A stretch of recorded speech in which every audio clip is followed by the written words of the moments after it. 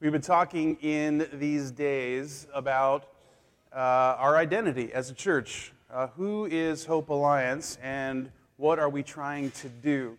And we started off last week by reminding everyone of our identity statement, a basic two-word statement that sums up everything that we are.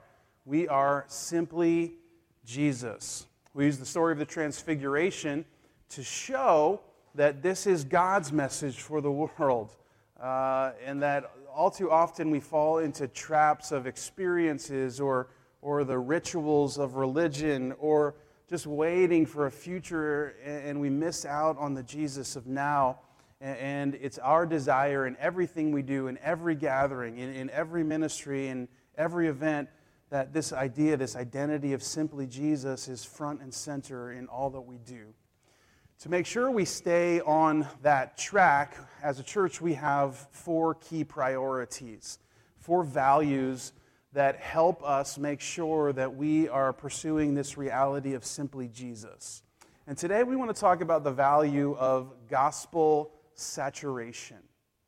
Gospel saturation. What does it mean to have the gospel saturate every single thing we do as a church? That's our ambition.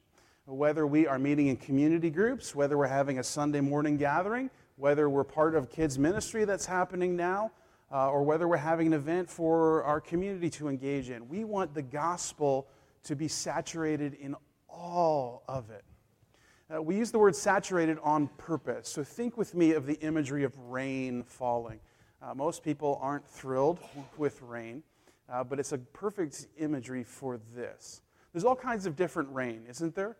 And there's different amounts of rain. So there's the sprinkle, right, which is my least favorite rain, especially when you're driving. You know that, right? It's the one where you can't set the windshield wiper rate to the exact amount. It's either too fast or too slow, and it's like, you know, it brings that road rage inside of you to a heightened amount.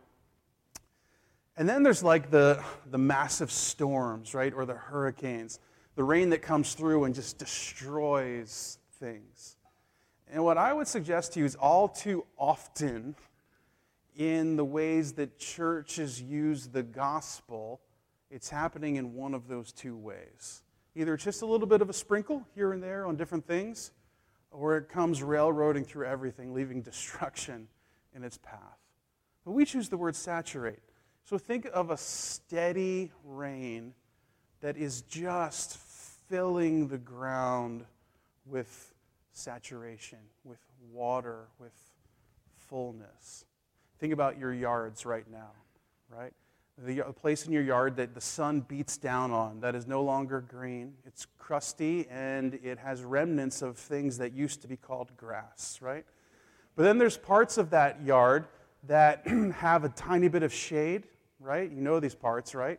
And the water seems to accumulate there, and that grass is lush and it's green and it's about neck high because you're not mowing because the rest of the grass isn't there, right? And so what we're saying is the difference between those two things is actually the difference between life and death. Do you see it? And so we want the gospel to saturate everything because it is the source of true life. So why? Why do we do or pursue this reality of gospel saturation? We could really turn to any place in the New Testament and teach a sermon on this. I want to go to Colossians chapter 1. So if you have a copy of the scriptures, you can turn there. If not, fear not. They will be on the screens in front of us. I'm just going to read a couple of verses at the beginning of this chapter, and then as we go on over the next couple of minutes, we'll pop back a little bit later into the chapter and pick up on some more in-depth explanation from Paul. Colossians is a letter that was written by the Apostle Paul. Paul was a first century missionary of Jesus. He was commissioned by Jesus himself and sent out to help people outside of Israel hear and respond to the gospel. And so Colossians is Paul's letter to the church that met in the town of Colossae. And I want to read verse 3 through 6. This is what Paul writes. He says, we always thank God, the Father of our Lord Jesus Christ, when we pray for you, because we have heard of your faith in Christ Jesus and of the love you have for all God's people, the faith and love that spring from the hope stored up for you in heaven, and about which you have already heard in the true message of the gospel that has come to you. In the same way, the gospel is bearing fruit and growing throughout the whole world, just as it has been doing among you since the day you heard it and truly understood God's grace. Word of God. There's two things to me that are loud and clear in these three verses. Perhaps you heard it as I read. Two reasons or rationales for pursuing a gospel-saturated identity. The first is, it's our true message. Did you hear that in there in those verses? Paul says the true message of the gospel. The gospel is our true message. The second is that it's the gospel that bears fruit. Right? Paul says it's been bearing fruit all over the world just as it has been bearing fruit in you. So let's talk about those two things over the rest of our time this morning and try to make sense of exactly what's happening here. Paul says the gospel is our true message.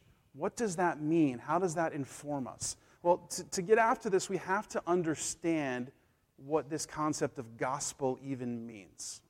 Perhaps you've been in the halls of the church for a long time. The word gospel echoes around in your head. You've heard it a million times. Maybe it's never been defined for you. Perhaps it's your first time in a church gathering and the word gospel is brand new to you. You have no concept of what it means. Either place is a good place to start. This is what the gospel means, right? It is the Greek word euangelion, right? From that word we get our word evangelism, evangelize, evangelical. Those are all rooted in this original word. But this word is actually a Roman word, right? The people who popularized this concept of gospel was the Romans and the Roman Empire. In fact, when the Roman Empire would expand at any time and in any place, it was called the gospel. The delivering of the news that the Roman Empire was on the move, that it was expanding, that it had taken new territory, that declaration was what they called euangelion.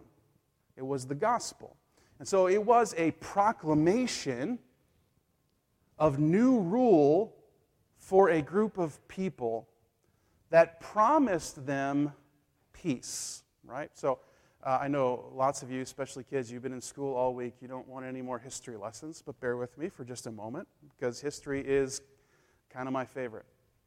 So in the Roman Empire, they had this concept called the Pax Romana. Ever heard this before? Pax is Latin for peace. Romana, of course, Latin for Rome. This is the peace of Rome. And so every time the Roman Empire expanded, the idea was they were actually bringing peace to the world. Now, if you were the place to which they expanded, you probably bristled at that concept of them bringing peace to you by conquering you through military victory, right? But that's what they thought. Now you can be part of Rome. And if you're part of Rome, that's the way you get the full life. Now you'll have access to power and might and be part of the greatest thing the world has ever seen. So in the days of Jesus, Jesus is born right into the height of the Roman Empire. Julius Caesar, you remember, the famous ruler of the Roman establishment of the Roman Empire, has been killed, and eventually his adopted son, Caesar Augustus, ever heard that name before, has come to power. And you remember, Jesus is born, the Bible says, in the days of Caesar Augustus. Caesar Augustus is in charge. Now, it came to be that Julius Caesar, after his death, began to be thought of as divine, as a god. And Caesar Augustus, as his son, then adopted the name for himself, long before it was ever written in the Bible, Son of God, right? Now, that doesn't take anything away from Jesus. It just helps us understand what the gospel writers, what the Bible writers were trying to do in the culture of their day. So this idea was that Caesar Augustus, as the Son of God, was bringing true peace to the world through great victories that unleashed true life and freedom to all the world. That was the gospel. Does it make sense? So Jesus' associates, after experiencing his whole life, begin to write what become known as the four Gospels. We know those, right? Matthew, Mark, Luke, and John. Why are they called the Gospels? Because they're proposing an altogether different true proclamation than the Roman Empire of the day. Do you see this? They're in stark contrast. They're competing for truth. They're using the exact same word. And oh, by the way, Caesar Augustus, you might call yourself Son of God, but Jesus is the true Son of God, flesh of God, the image of God incarnate, Paul will go on to write here to the church at Colossae. And so they take this idea, this concept of the gospel being a proclamation of a new rule that brings the peace you've always been looking for, and they say, that message is actually correct. But the Roman Empire isn't the means to deliver it. Jesus is. So Jesus, according to Mark's gospel, when he shows up on the scene ready for public ministry, the first thing he says is, "Behold, the kingdom of God is at hand." In other words, there's a new kingdom here. There's a new rule because Jesus is present. That is, if you want a very basic definition of the gospel, it is this truth, that Jesus has come to bring peace to the whole world. If you want a more thoughtful definition, then let me offer this one to you. This is the gospel. The gospel is the true declaration that Jesus is the victorious, rightful, and eternal King who has brought peace to the world through his incarnation, right? That's theological words for saying his coming to earth. His incarnation, his death on the cross, right? That's where he fights the big battle, which happens to be not against physical armies, because they're not the actual oppressors, but against sin and death itself. And then in his resurrection, because his rising from the dead is not just so we can have a cool holiday once a year. It's the victory over sin and death that actually brings peace to the world. So the gospel writers are saying, listen, Romans, you're looking for exactly the right thing, but in all the wrong places. Do you see it? The gospel is a proclamation of what God has done through Jesus. Now, all too often in the church, the gospel has been reduced to what I would call a proposition, right? A set of beliefs that if you agree to them, then you get to go to heaven someday. And I don't mean to make light of that, because at a very basic level, we agree with that here at Hope Alliance. But when we shrink the gospel into just that kind of form, we're missing the global, the cosmic, and the holistic scale that it's meant to take on our personal lives as well. This is about a new rule who we submit to and who we follow because we believe that it's Jesus who brings us the peace that our hearts and souls are actually longing for. That in following him, we get this. So why do we pursue gospel saturation? Why is it that in every single thing we do, the gospel is front and center? Because we agree with Paul that it's the true message. Now, implied in that statement, whenever you say this is the true message, right? Like I'll say, if you're a true fan, a true football fan, or if you're a true Bethlehem resident, you ought to root for the Eagles, right? Because they're your team, they're your area. And I meet constantly these people who are rooting for the Giants, and the Cowboys, and the Dolphins, and all these other things. And it doesn't make sense to me. And so they're not true, right? I'm joking, of course. Not joking that they exist. They do exist. I'm joking that they're not true fans, right? But you get the idea. Whenever the word true is inserted as an adjective of something, what you're also implying is that out there are a bunch of would-bes, right? Out there are a bunch of could-be, would-bes that actually aren't true. So we don't live in the days of the Roman Empire, right? We don't have Caesar Augustus declaring himself to be the Son of God. We don't have the Roman Empire having heralds and people come to new towns and posting proclamations of a gospel. But we have lots of would-be gospels. And we have lots of would-be sons of gods who are telling us, if you do my thing, if you follow me, if you're after that, that's how you're going to get the peace that your heart and soul long for. That thing that you're actually deeply aching for inside. If you live for yourself, if you accumulate lots of stuff, you'll be happy, right? That's a false gospel. You see it? If you're the best parent in the world and get your kids involved in all of these things, then they're going to love you someday, right? That's a false gospel. What your heart actually longing for is true security, true significance, true acceptance that only comes through embracing Jesus as the rightful king.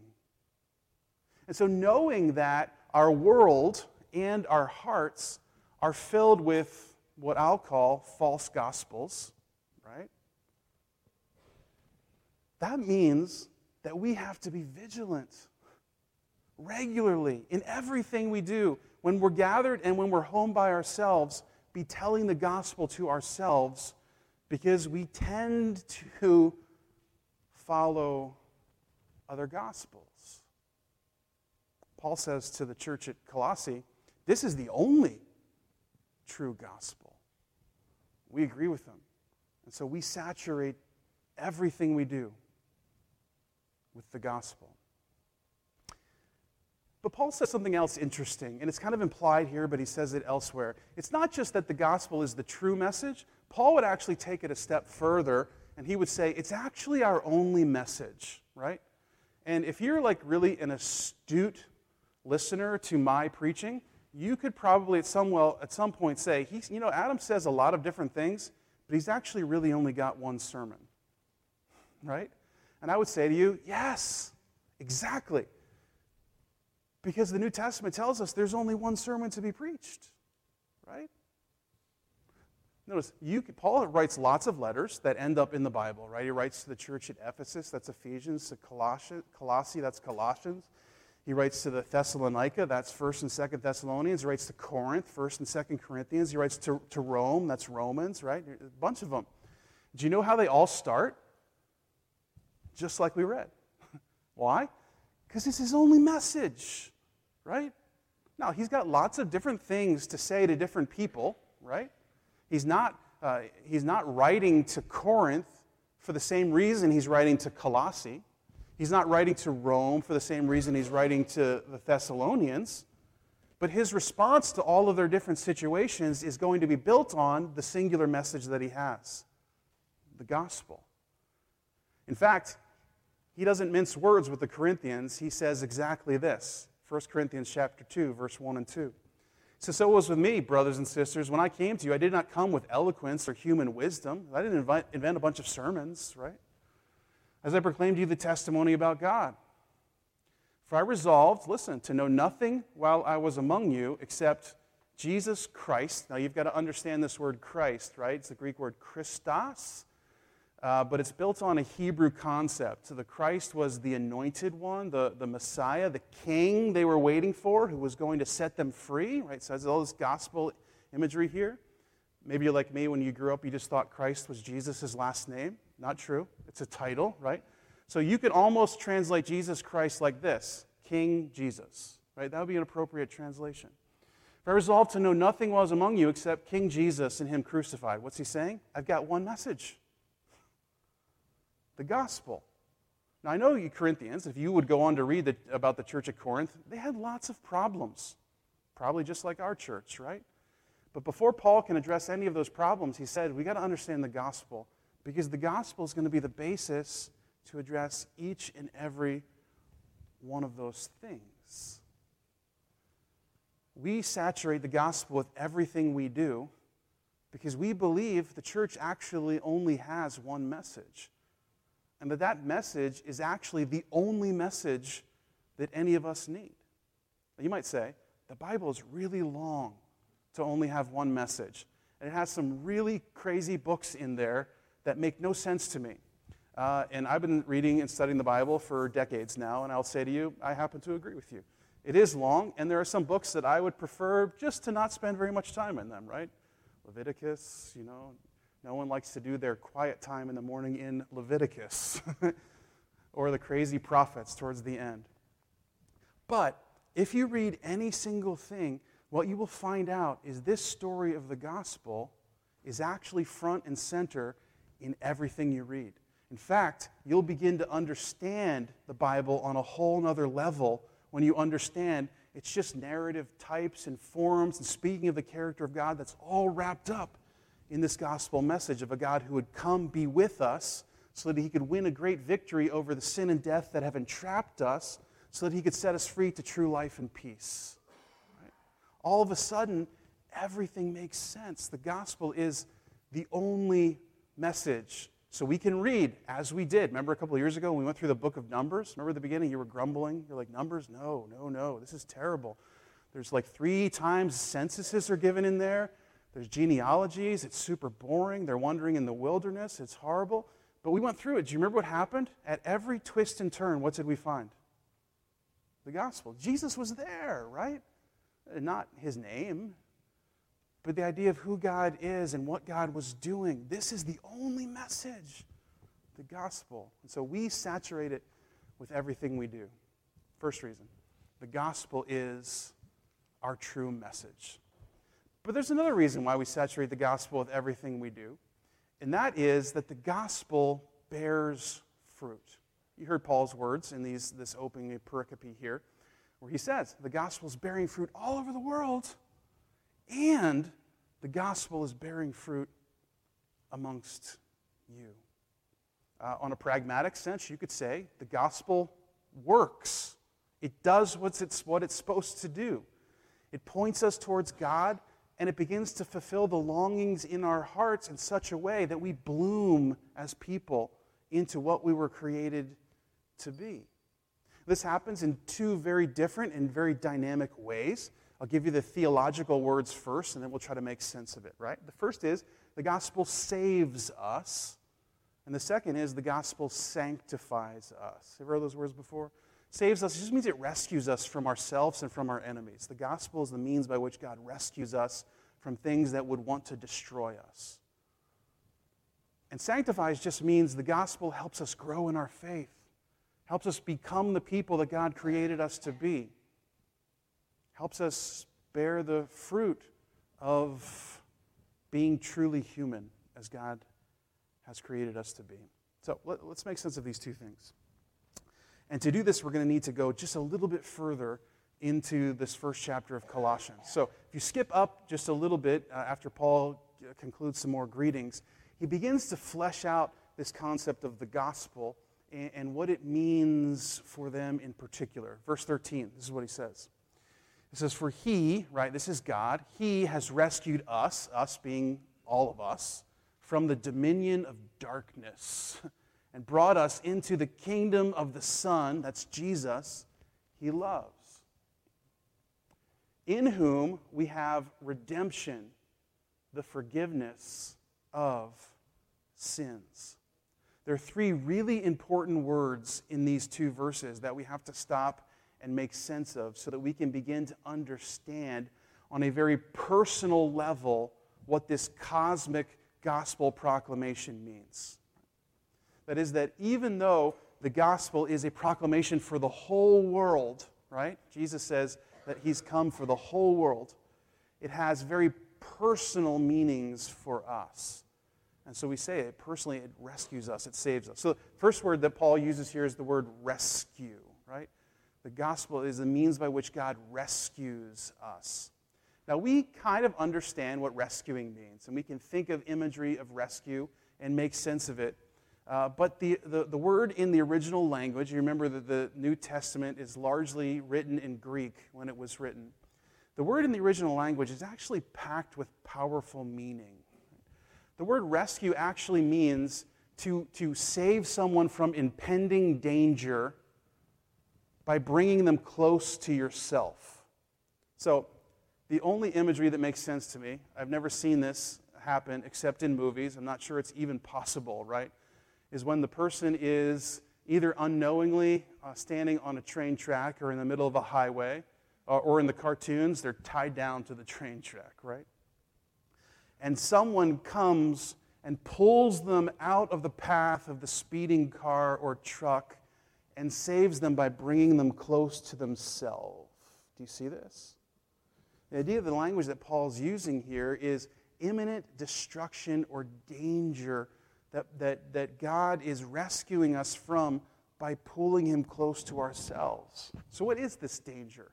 What is this destruction? Well, it's what the Bible regularly refers to as sin and death, right? Now, we make a distinction here at Hope between what I call, I'm not sure this is the perfect way to say it, but it makes sense to me, what I call capital S, sin, and what I call lowercase s, sin, right? Most of us are only familiar with lowercase s, sin. It's all the stuff we do that we know we shouldn't do, right? The complaining, the grumbling, the cheating, the lying, the bad thoughts about other people, the dehumanizing way we treat other people. Some of it's worse than others, but it's all lowercase s, sin. It's what is actually a symptom of the problem that we actually have. You see this? So what I call capital S sin is actually the corruption that exists in our hearts that leads us to act in these kind of rebellious and destructive ways. Does this make sense? And so what God is doing is not rescuing us from our lowercase s sins, because that would be a rescue that would need to happen moment by moment, right? Unless you're far better than me, I would need rescued perhaps 1,000,000 times a day.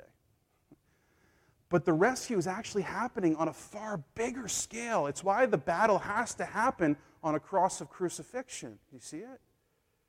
Because Jesus is actually defeating the capital S sin that lives inside of us and that is causing us to live in rebellion to God's rule in our life. And he actually can only doing it by taking on death onto himself. It's profound. By so doing it, he actually then begins to give peace to our life, because that thing that controls us is actually being dealt with. I think everyone, even though you never heard it in these words before, you can relate to what I'm talking about, right? The capital S sin is the why we do the things we know we shouldn't do. And we wrestle, and we struggle, and we lack peace because it can't be dealt with by our own means. We're filled with fear. We're filled with anxiety. We know we're not perfect. We know we're broken people. And we're overcome by this truth of the matter. And what's actually going on is that your heart is longing for a gospel. Your heart's longing for a message that would come to you and say, listen, there's new leadership. It doesn't have to be you anymore to try to calm this problem. And this new rule actually offers you the peace that you long for. It starts to get personal when we understand destruction that often characterizes our lives. But there's a second word in here that's really important for us to understand, and it's the word redeem, right? So often when I think of the word redeem, I think of coupons, right? Do you use coupons? I'm going off on a tangent because it's not what the word means, right? We redeem our coupons, right? So we've been given by a company a free piece of paper that will give us 15 cents off of our $30 carton of eggs, right? Or however much it costs these days, you know? That's not what this word means. This word actually has a powerful meaning in its original language. It had to do with the slave markets of the day in some ways. But it actually has to do with buying back something you previously owned, right? So think of this imagery for a minute. Think of your most favorite possession that you have. Right? You don't have to tell anyone because it might be embarrassing to you. You know, like a blanket you're still holding on to from when you were 2 or whatever. That's fine. Or a copy of some rare theologian that everyone else thinks you're a nerd for. If you're in theology club, you know what I'm talking about, right? You get it. Think of that thing for a minute. And think then of the price you paid to get it. Right? It cost you something. And then imagine it was stolen from you. And rather than being returned to you, it was put up for sale and you had to buy it again. Does this make sense? This is exactly what that word means in the original language. When Rach and I were in college, when you got to be an upperclassman, you had the privilege of living in the apartments on campus. Except we went to a Bible college that wasn't well funded, and the apartments on campus were actually a run-down group of apartments over the highway off of campus in a particularly seedy part of town. And oh, by the way, there was about 8 parking spaces in front of those. And then if you went even further into the darkness, there was a road filled with potholes that led to a parking lot with no lights or anything like that. It was a horrible place to be. And so you can imagine all that went down in that parking lot. There was cars being broken into left and right all the time. One of those cars was Rachel's car. Now, she drove a beautiful Ford Bronco. I'm being sarcastic. It wasn't beautiful. It belonged to be parked in that parking lot. It fit perfectly there, right?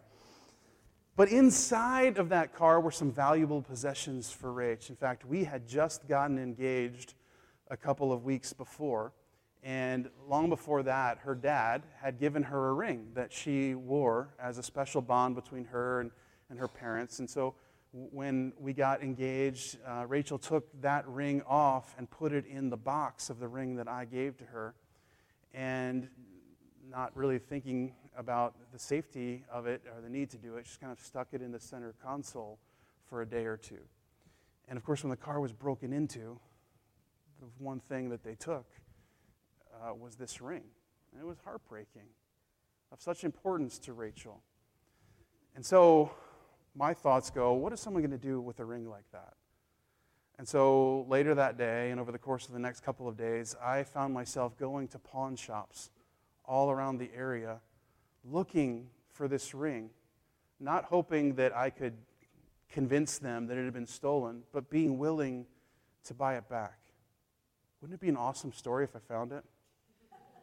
Because I didn't. But it's a perfect illustration up until this point. You get it? I don't want to leave you hanging for too long. I didn't find it. But that's the picture. Do you see it? Of something that's been stolen that was valuable to you. And it's so valuable to you that even though it cost you a lot to get it originally, you're willing to go pay maybe an even greater price to get it back. Maybe this is a better example. Sometime over a decade ago, there was a movie that was released called Blood Diamond. Maybe you've seen it, maybe you haven't. I'd encourage you to watch it. It's painful to watch in some parts. But it's a movie about civil war in Africa and how that's often propagated by the diamond trade and how the diamond industry is actually getting funded in many ways by child soldiers who are propagating civil wars on the backs of diamond sales. And so this term blood diamond came from this idea of diamonds, these really valuable diamonds that were being excavated on the backs of the blood of children who were dying in the midst of these civil wars. This story takes place in the middle of a civil war in Sierra Leone. And in it we find a dad whose village is attacked by one of the armies in that war. And his son, Dia, is taken by these people. And he's brainwashed. And he's trained to be a child soldier. And so this man spends the rest of the plot of this movie trying to track down his son while also trying to track down this really valuable diamond that he had hid.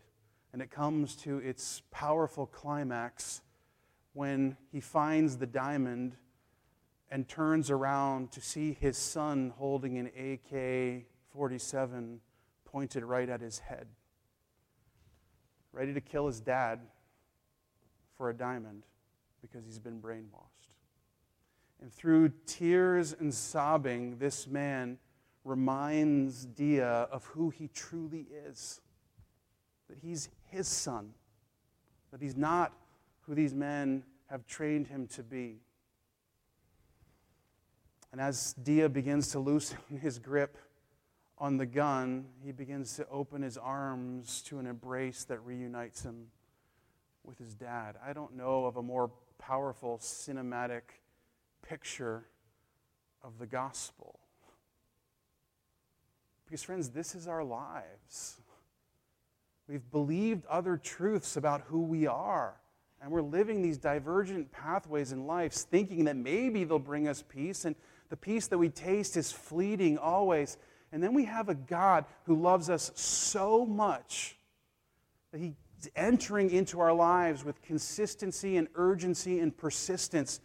Even when we point our rebellion directly at Him, through tears and through a personal crucifixion, is pleading with us to remember who we actually are. That we, as we sang earlier, are children of God. And He's willing to pay a great cost in order to redeem us. And we get our third word in this section. It's the word forgiveness. Now, this is a word we're pretty familiar with. We understand the concept of forgiveness, but we don't often understand the concept of forgiveness in the bigger paradigm of gospel and identity. Do you see this?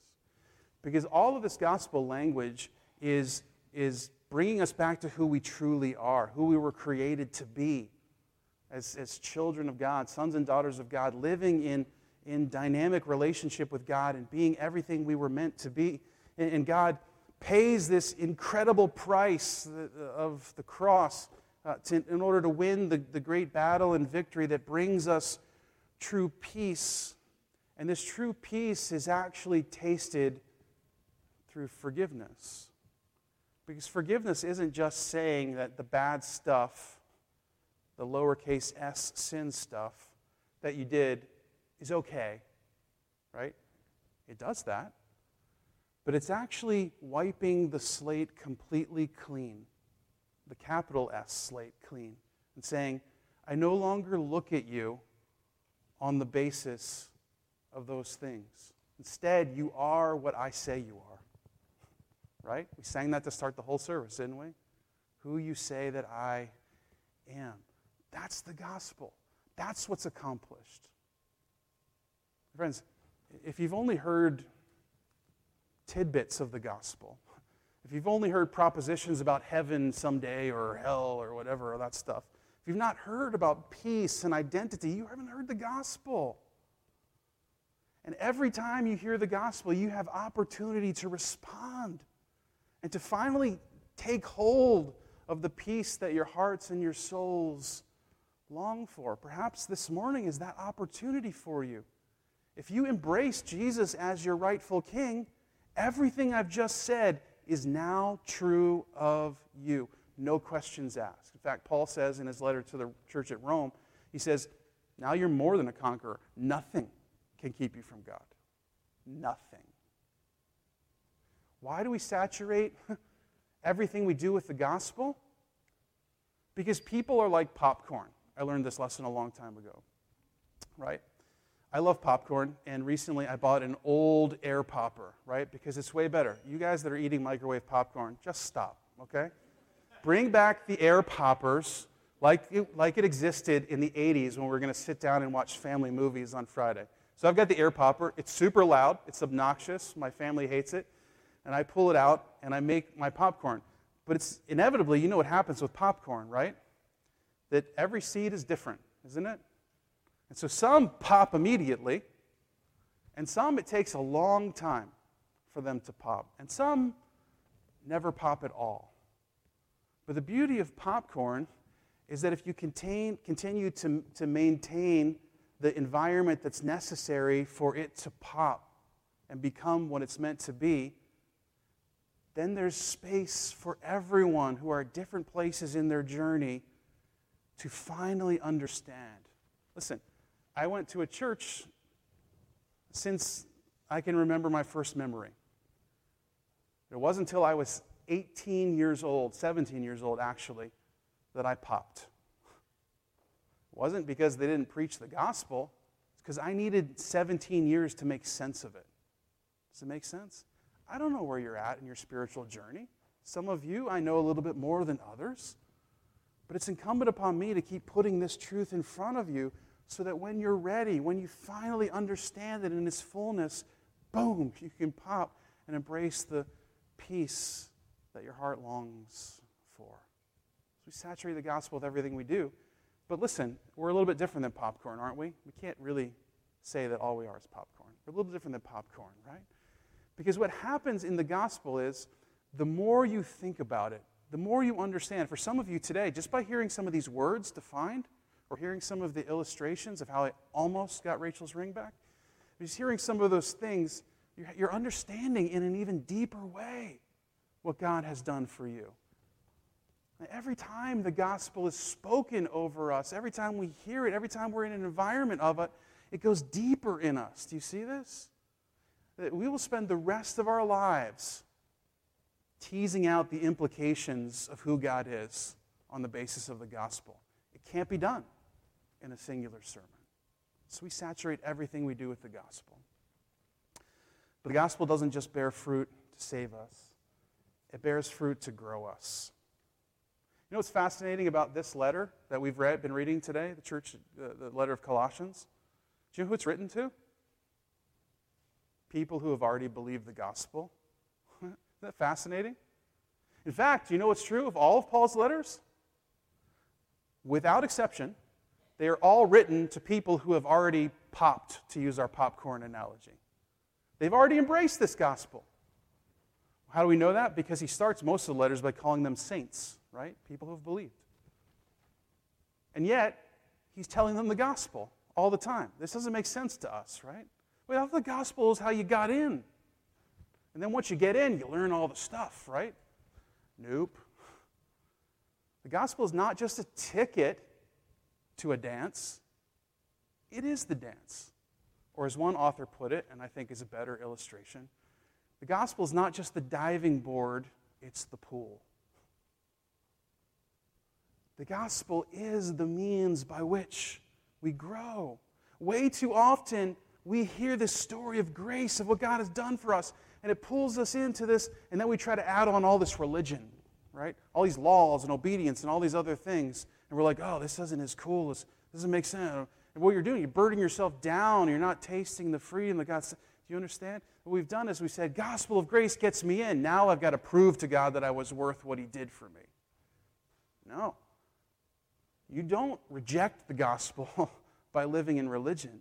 You embrace the gospel by going deeper in it. This is what Paul constantly says. He says to the Corinthians, take every thought captive to the gospel. He says to the Romans, on the basis of this gospel, offer your lives to God. Do you see this?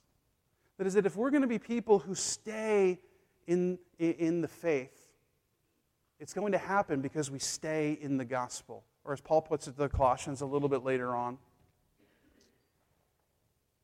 We have this verse? There we go. If you continue in your faith, established and firm, and do not move from the hope held out in the gospel. That is, the gospel that you heard and has been proclaimed to every creature under heaven, of which Paul, have become a servant. Do you see it? How do you continue in the faith? You do not move from the hope held out for you in the gospel, right? It's not you get the gospel and then you do lots of Bible studies. Listen, we have Bible studies going on right now. They're important. They're good. But it's the gospel that helps you grow. Do you see this?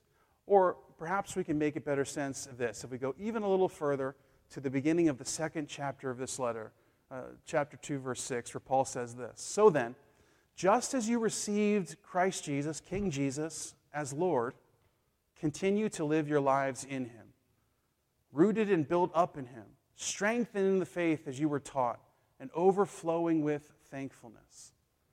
That is, how do you live the Christian life? Paul says the same way you entered the Christian life is how you live the Christian life, right? Just as you embraced Jesus Christ as Lord, so continue living in Him. That is, the gospel is the means by which we grow. It's not just the means by which we enter the family of God. And Paul even hints at it a little bit in this, right? Because what does he say? Filled with gratitude.